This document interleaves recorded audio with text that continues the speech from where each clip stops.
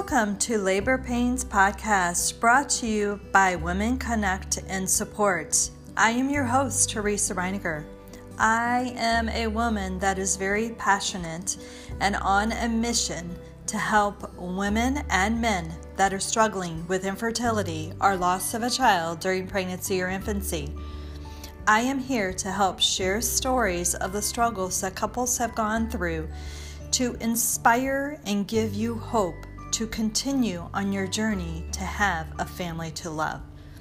I have talked to so many men and women that have all told me the same thing, that they all felt very, very alone as they were going through the struggles and the grief.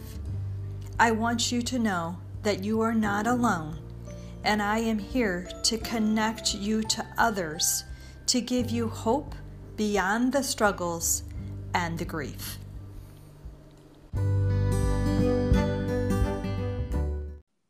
Hello and welcome to my podcast. I am really excited to introduce my guest today.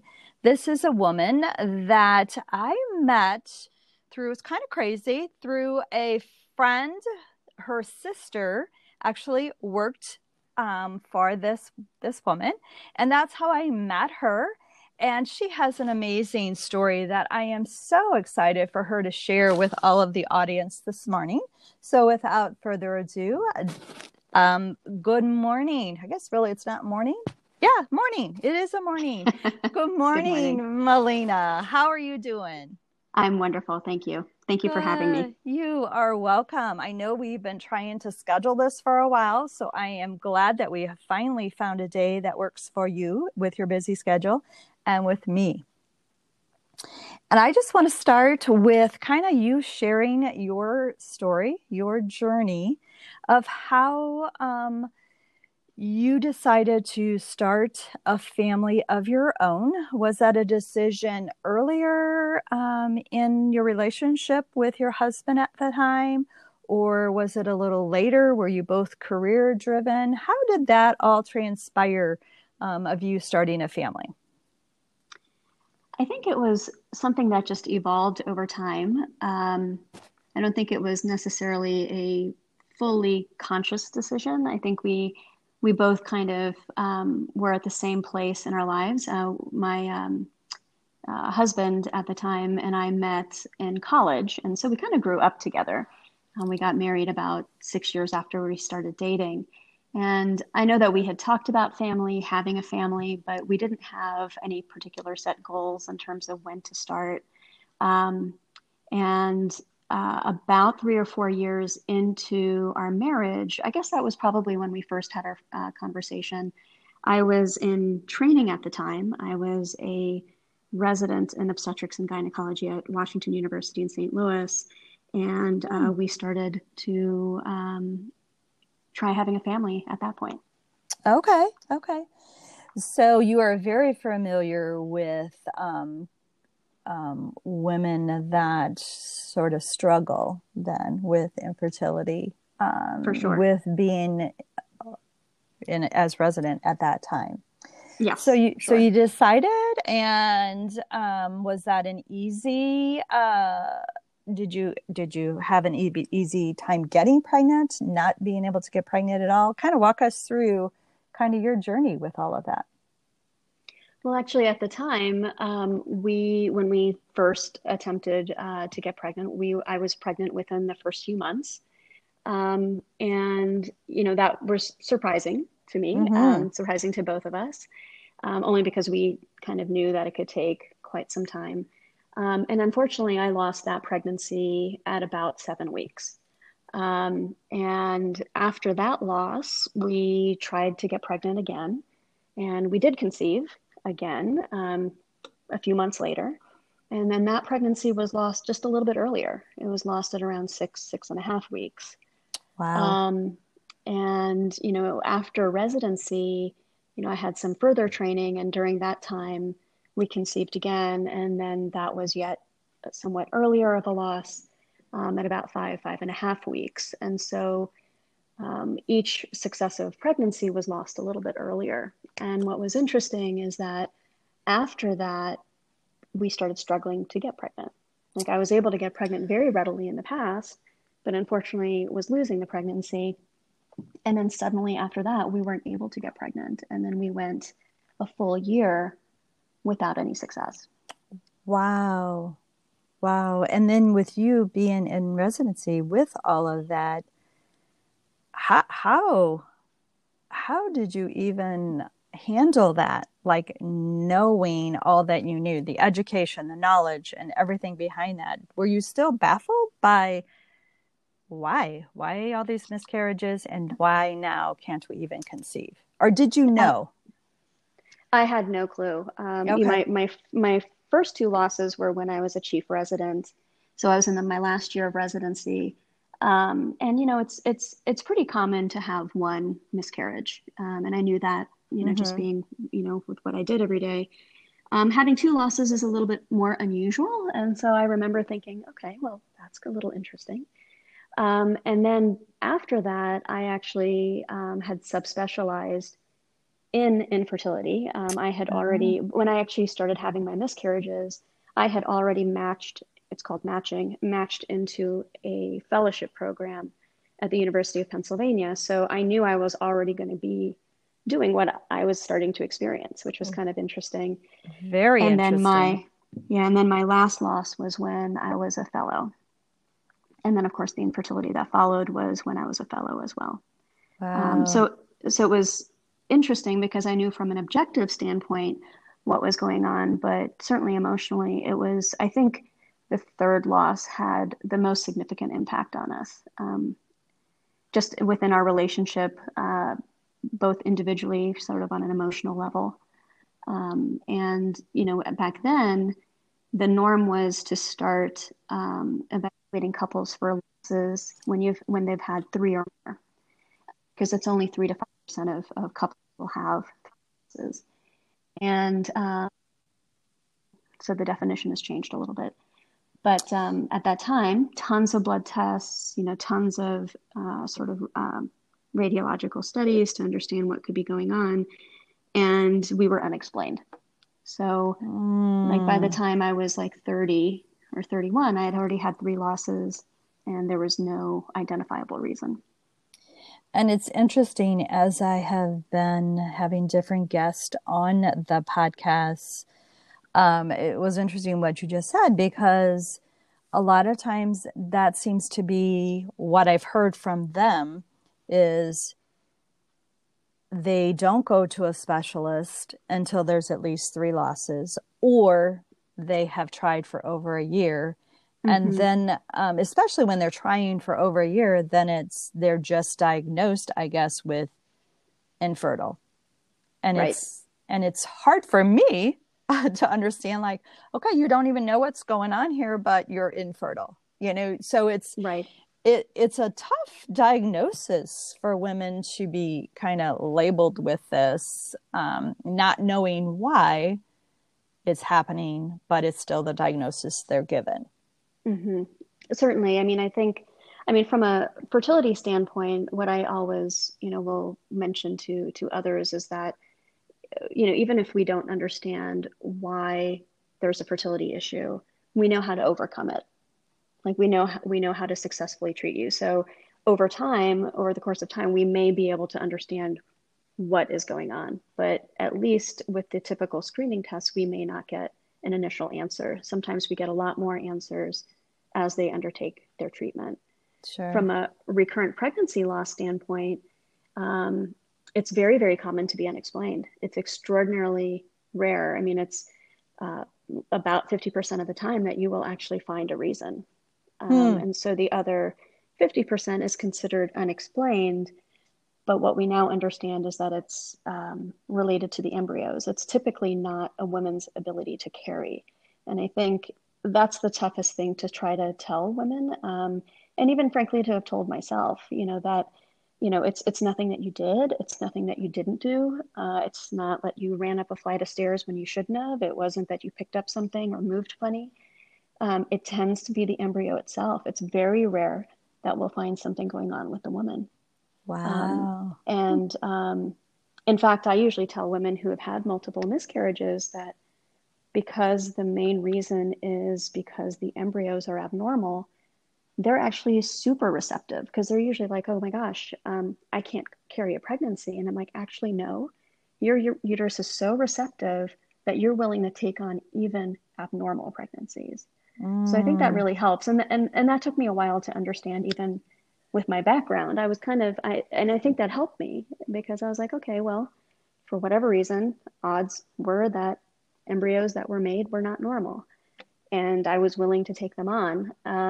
But when I started having fertility problems following my losses, that yeah. was really strange because I was conceiving within 2 to 3 months pretty readily, pretty Yeah. easily. Yeah. Yeah. And then suddenly to go to have the pendulum swing all the way to the other side where I was suddenly not conceiving, that's when I was kind of like, okay, this is weird. I'm not sure what's happening now. So, Wow. Well, and it's interesting um, because you were in your fellowship and everything, and you had so much knowledge that you could really understand this. But sometimes, even though we're in a profession or whatever, when it happens to us, sometimes it's hard for us to be that patient. How was that? I mean, I just when like sometimes it's just hard for us to when we feel like we have a lot of knowledge to really listen to someone else's um, advice on things that we feel like we're already an expert kind of on. mm-hmm. How was that? I mean, how did you relate all that? Even when you said that now you're not getting pregnant, how did you deal with the doctor that you were seeing at the time, or were you seeing someone? I was seeing someone, Okay. and I mean, what was great is, I had a wonderful relationship with my Okay. physician. It was very open.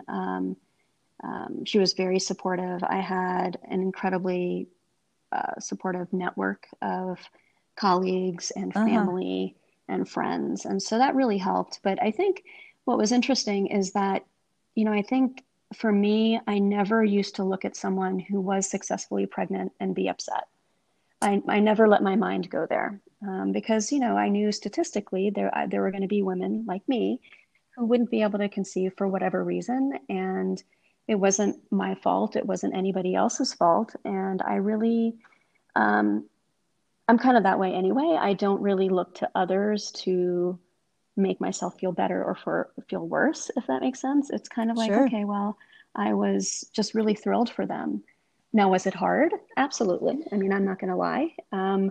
But especially, let's say, seeing people be successful in the midst of a miscarriage, that was a little bit tough. But once I was beyond that, it wasn't that difficult. And if anything, I think it helped me relate to patients and to couples who were undertaking their journey. I mean, I really, really, truly understood what they were going through. Absolutely. Absolutely. You can and still, yeah. Hmm. Totally understand all aspects of that, the miscarriage, the feelings, the emotions, through all of that, and the shame, the Hmm. everything that a woman feels when, and I love that you explained that it's not their fault because that's exactly how they feel, that Hmm. it is all their fault.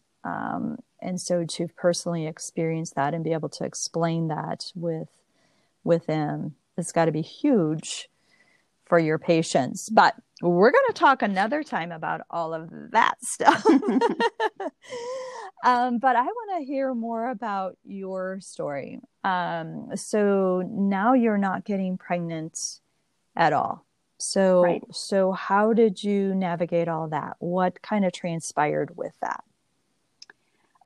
So what's interesting is that, I initially had my evaluation for having the multiple and recurrent pregnancy Mm-hmm. losses. And then once I was having fertility issues, then I had to go through a different set of tests, as did my husband.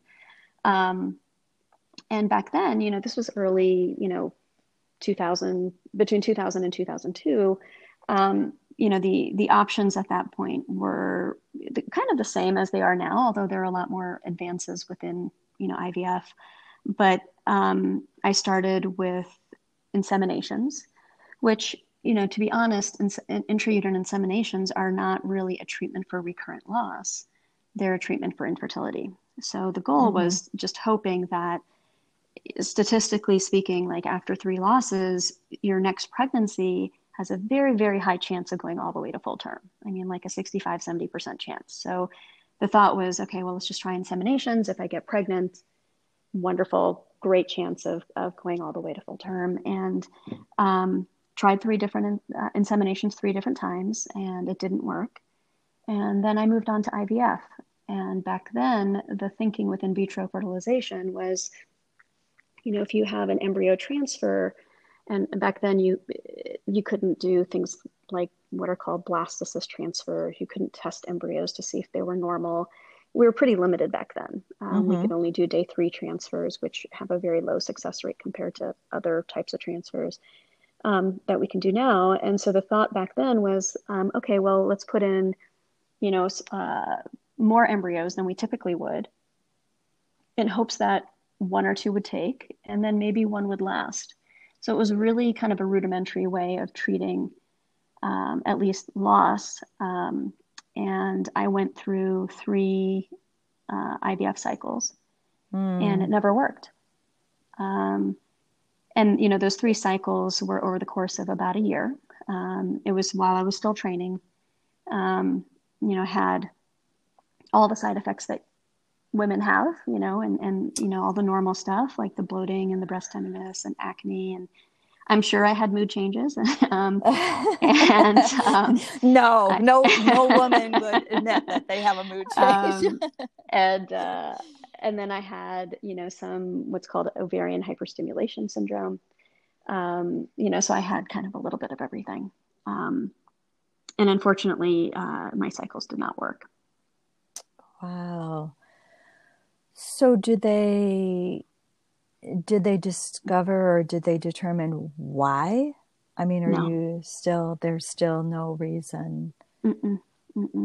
Because at that point it was kind of like, okay, well, I never had trouble getting pregnant in the past. Yeah. So you think that by having multiple embryos put in, transferred, something would have happened, statistically speaking. I mean, even if there was a 50-50 chance, you'd think out of 3 times, 1 of them would have worked. And unfortunately, they never did. Or frankly, fortunately, in my mind, they did not work. Yeah. Because that led me to the next stage in my journey. Yeah. Yeah. That had to have been hard, but, it has brought you to where you're at, and to be able to help so many. You truly can totally understand their emotion, their feelings, what they're going through, because you've experienced it wholeheartedly. For sure. You have experienced it. So it still had to have been very, very difficult to go through that whole process. How was that in your marriage, in your relationship? Did either of you, I mean, you had the knowledge behind you on the success rate and stuff like that. How was your relationship during that time? I mean, sometimes that's hard. It really plays havoc on a relationship. And I think on some level it probably did. I don't think it was overt in any way. We were, fairly communicative about our feelings, but not fully in hindsight. Our families, they were our biggest support, as were our friends. But, I think a lot of people felt like they didn't know how to help us. Sometimes they would say something that would be unintentionally hurtful or painful. Sure. But they really, really believed that we would be great parents. And, to my husband's credit, he never placed, blame. He was very, very supportive. And, he was the one who brought up adoption first, actually. And he was like, look, this is not something you have to think about now. Let's just think about this later. And he knew when I was even younger, I had the fortunate experience of working in India for about 6 months. And I remember always wanting to adopt. I just never thought that I had to adopt, if that makes sense. And Oh, so, yeah. um, so from the last negative beta or HCG level pregnancy test that I had, it took about a year for me to finally say, wake up one day, and it was almost to the day actually, from my negative test, that I was like, you know what, we've got to adopt. Because for that year, I was basically like, we're just going to live a child-free life. Mm. And he was supportive of that. I think he really wanted to have a child though. But he was totally supportive because he had seen, what this had done, not just to, somewhat to our relationship, because Mm-hmm. even despite how communicative you are and supportive of one another, it always does have some sort of strain. He saw what it did to me. He just, physically and emotionally, because physically you're going through IVF. And I mean, I easily gained 15 to 20 pounds because, you're taking these medications, you're not supposed to exercise, just a whole bunch of things about you change. Um, and I mean, it was lovely that he didn't push, and that he allowed me to come to that conclusion on my own. Yeah. So, um, knowing now what I know, because Mm-hmm. and with you actually, which I didn't know when I first met you, that you were my daughter's doctor when they went through doing all of her IVF and then eventually having a child through a surrogate. Was that not an option back there? You kind of alluded to they didn't test embryos or Mm-hmm. anything like that. Did they not? And now I know that, they transfer at day 5 or so. So it was just totally different when you were going through that, or was surrogacy not something they did? I mean, I don't really even know. They did that definitely was an option, and Okay. actually both of my sister-in-laws volunteered to be Okay. a carrier for us, which I thought was Okay. lovely. I mean, it was Yeah. so nice that they both independently um, said that they could do that. So both of my brothers' wives. Um, but then the only thing that I couldn't figure out at that point is that if it was truly not because me carrying, like meaning was the issue really me carrying or being able to get pregnant, or was it the embryo? Yeah. So to me, if it's really about the embryo, which dictates, 3/4 of why a pregnancy goes on, if not Uh-huh. higher, Right. then it wouldn't make sense to use somebody else because they could This. have the same problem. They could Okay. miscarry then, or maybe they wouldn't get pregnant. So even though that was an option and my family volunteered to do that, in my mind, I was like, well, I'm not going to necessarily take care of the underlying issue then. So we never Okay. went that direction. Okay.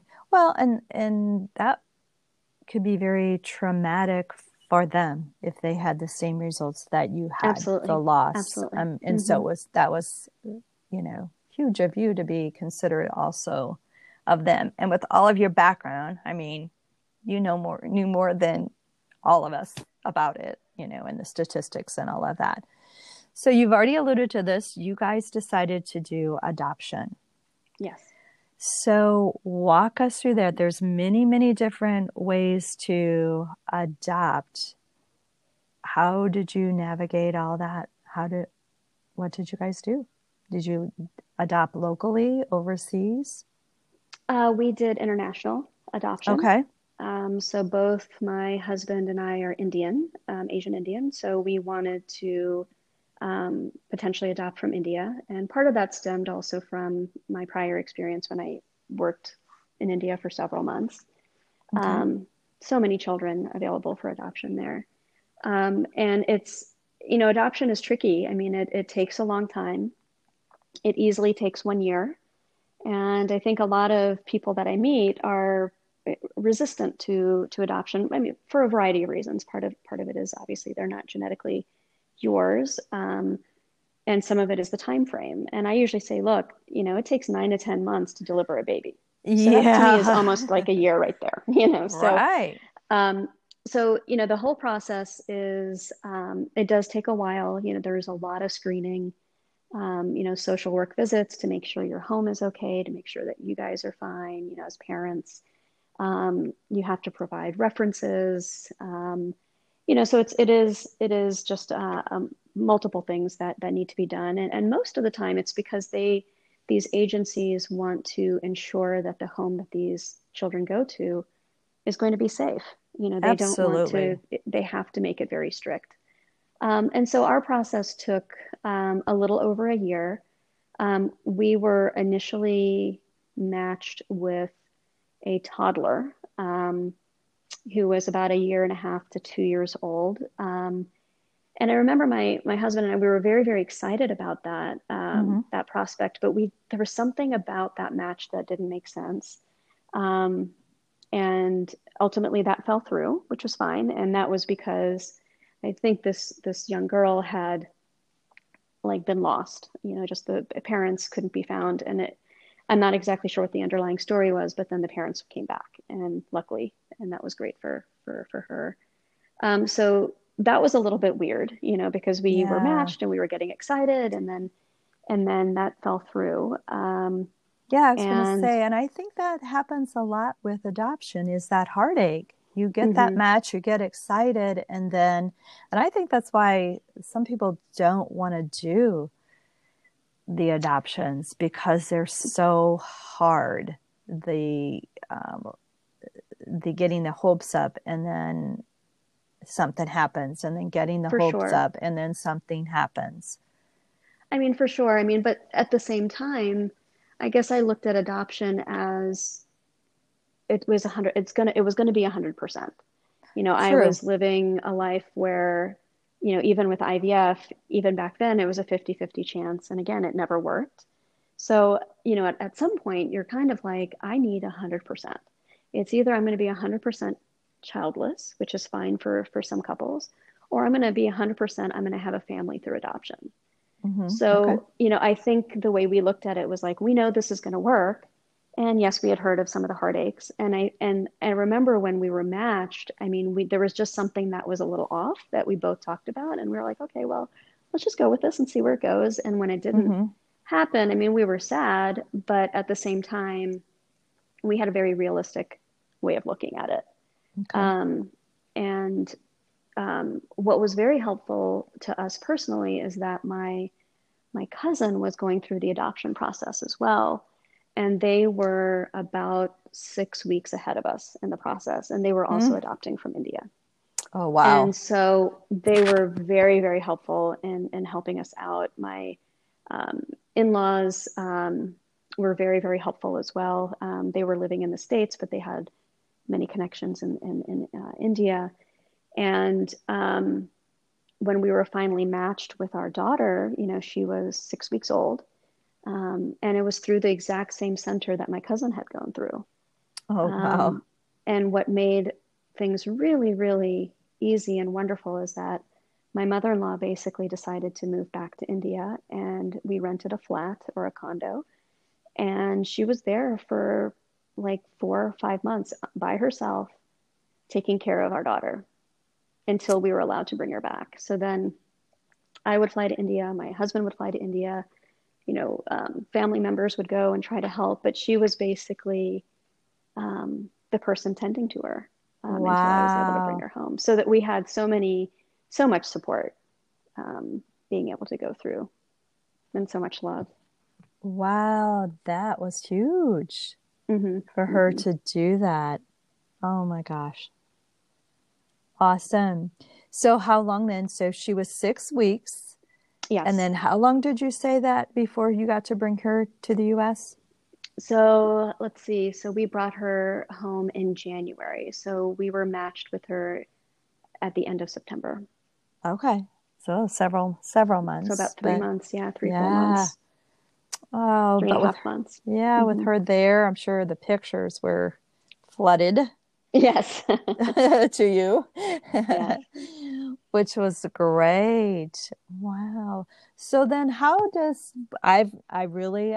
to be quite honest, I don't know. I've never asked these questions. I know a couple Hmm. people that have gone through adoption, have adoption, um, adopted children. Hmm. But how's the paperwork? I mean, does the agency handle all that? Do you have to get attorneys when the child's finally here to make everything legal? What's kind of the steps with all of that? It's a little bit Do of you both. remember?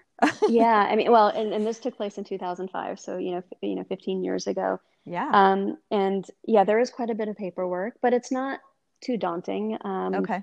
The agency takes care of a lot. You can definitely find attorneys who specialize in adoptive law, and it's actually pretty straightforward.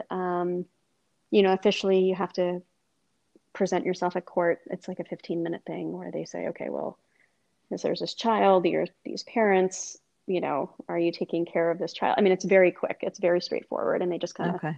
stamp an approval. And for us, of course, we had to worry about immigration and her becoming a US citizen.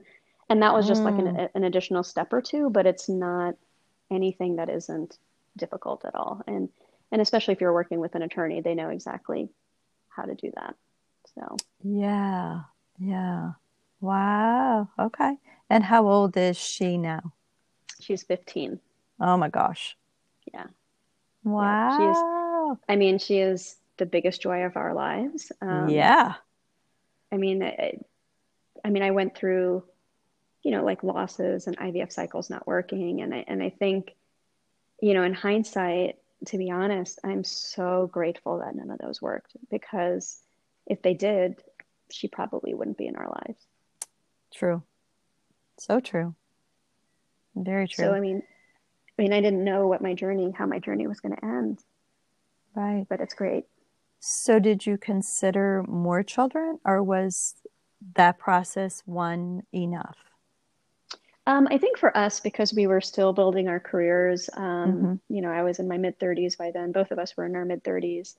I think we both were just so grateful to have one. Mm-hmm. We did consider two briefly, but I think at that point it would have been very, very difficult. I think just from the same thing. I don't think my mother-in-law would have been able to go back to India. We wouldn't have had the same sort of support. Sure.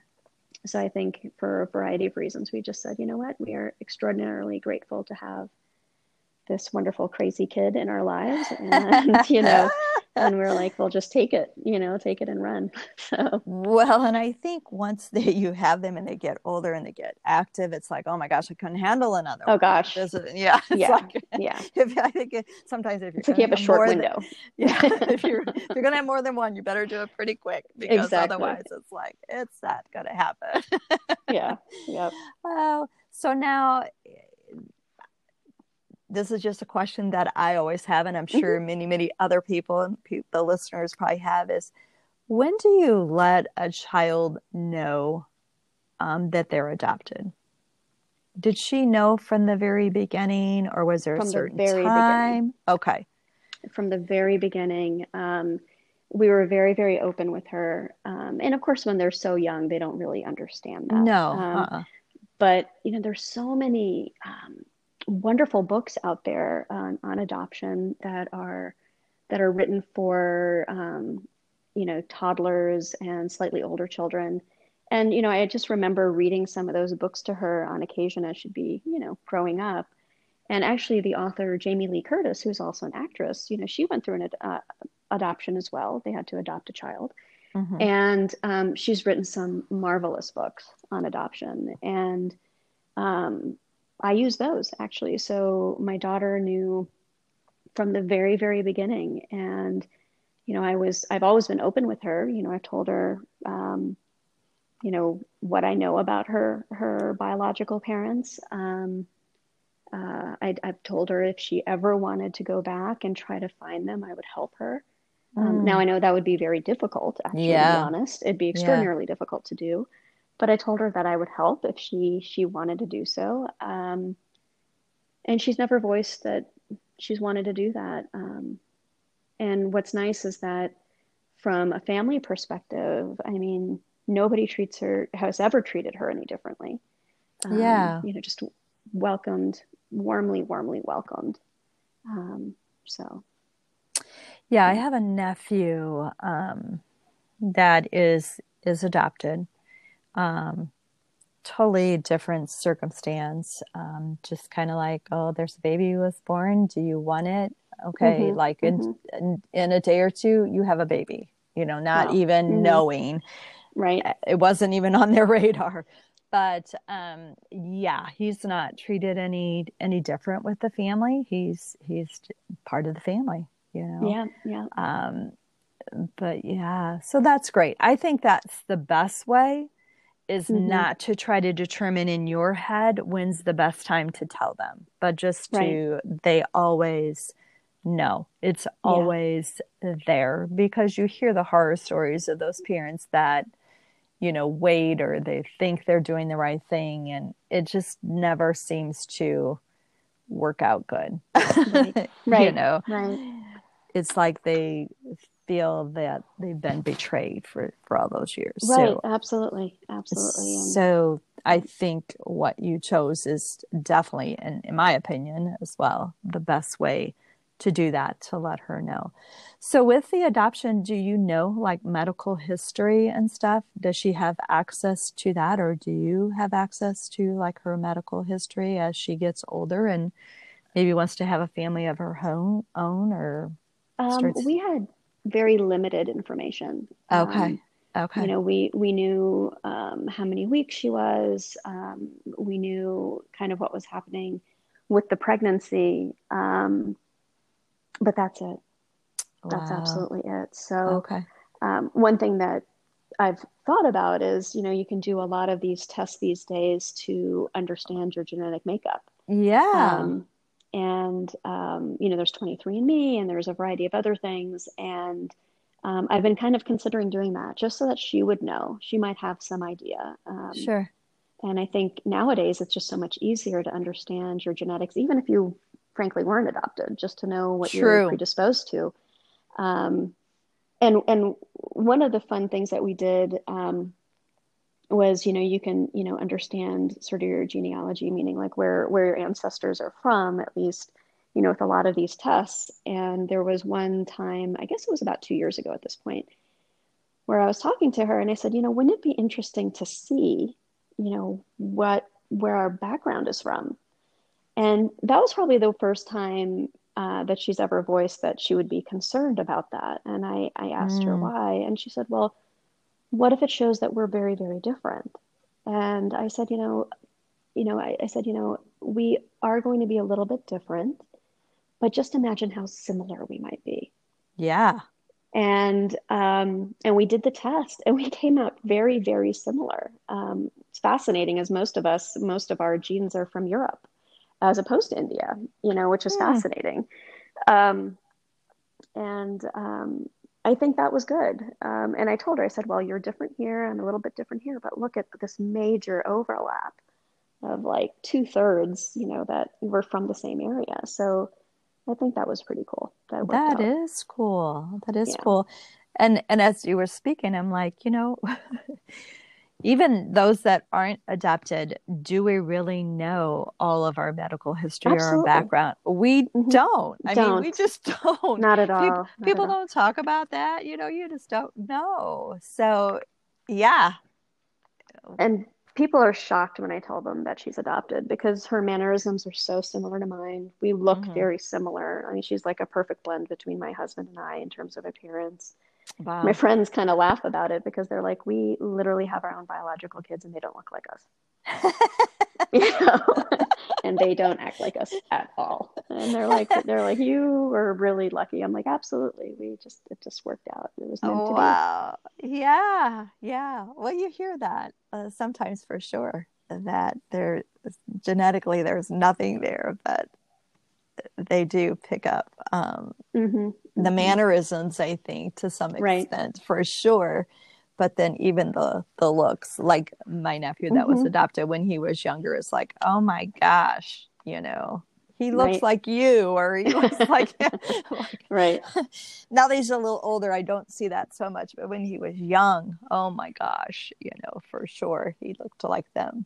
So yeah, wow. I think that is so cool that she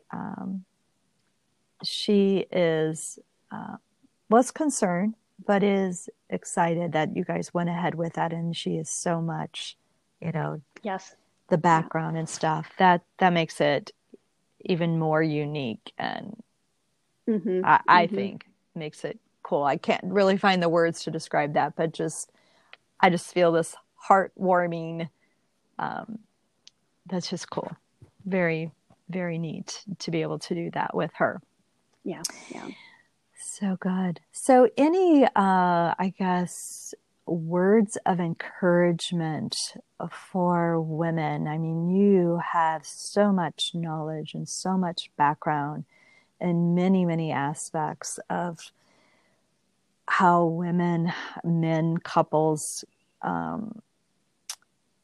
want to have a family. Any words of encouragement to the listeners to stay on that journey, whatever that journey is? And you've said several things already, but kind of just if you want to sum that all up and speak directly to them. I think the things that I would want to impart are, infertility and recurrent pregnancy loss are incredibly hard. They will take you to places that you've never been, Mm. emotionally, physically, and they definitely have an impact on your own, self well-being, but they also have an impact on your relationships with not just partners, but, with family members and friends. I always look at the journey as it being a journey. And even if it's one of the hardest things that makes you kind of introspect and really dive deep into yourself, just always know that there is light at the end of the tunnel. Mm-hmm. And I'm very much a believer in that things happen for a reason. I didn't know what was happening to me when I was going through my journey. I mean, it frankly sucked. It was one of the hardest things I had to go through. But now that I've come on the other side, I've come out the other end, and I mean, I'm incredibly grateful for my journey. It's given me so much insight. It's made me grow as a person. And it's also provided me the ability, I think, to be a better parent. And I just want everybody out there to know that there are so many different ways of forming a family. Mm-hmm. Everybody has a journey. They might be similar to others, but they're incredibly, incredibly unique.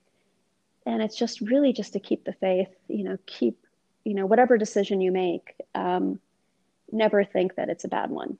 You just have to keep moving forward in whatever way that works best for you. But there are so many different unique ways of forming a family. Absolutely. Well, and I think, like you said, everyone's journey, we almost need to use our journey, in my opinion anyway, to help others, Mm-hmm. to Mm-hmm. totally use that journey. And it does suck when you're going through it. But the experience that you have to be able to help someone else, even if it's just a few words of encouragement, or just to know there's someone else that totally gets and Mm-hmm. feels how they're feeling, helps so much. Absolutely. You are definitely not alone. Definitely not alone. It's hard. So I want to conclude with this, that obviously Dr. Melina is a physician that helps women and men, I guess, through this journey.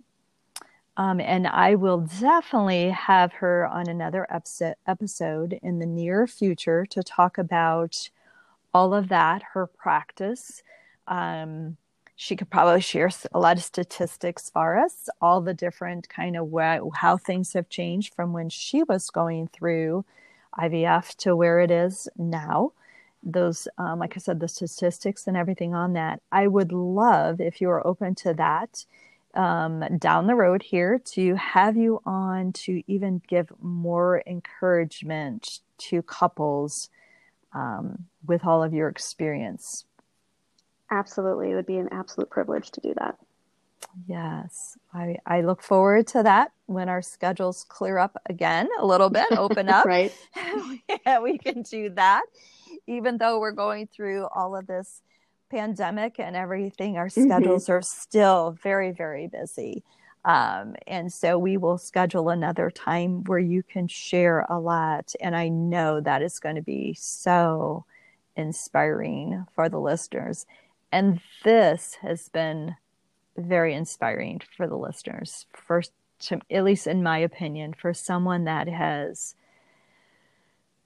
your profession, your livelihood is helping women and men through the infertility struggle, to have gone through it personally yourself is huge. I know for my daughter, without knowing prior to meeting you that you were her doctor, it meant a lot to her that you totally could relate to the things that they were going through on their journey. So I so much appreciate you sharing today your story that ended beautifully with a beautiful little, I was going to say little girl, beautiful, almost adult girl that you've been able to enjoy. Yeah. Thank you. Thank you very much. Thank you.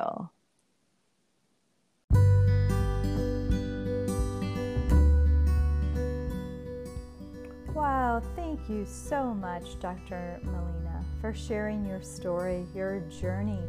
Such an encouragement to the listeners, all of the loss you had, and then the struggles after the loss of infertility, and then to finally have a family of your own through the adoption process.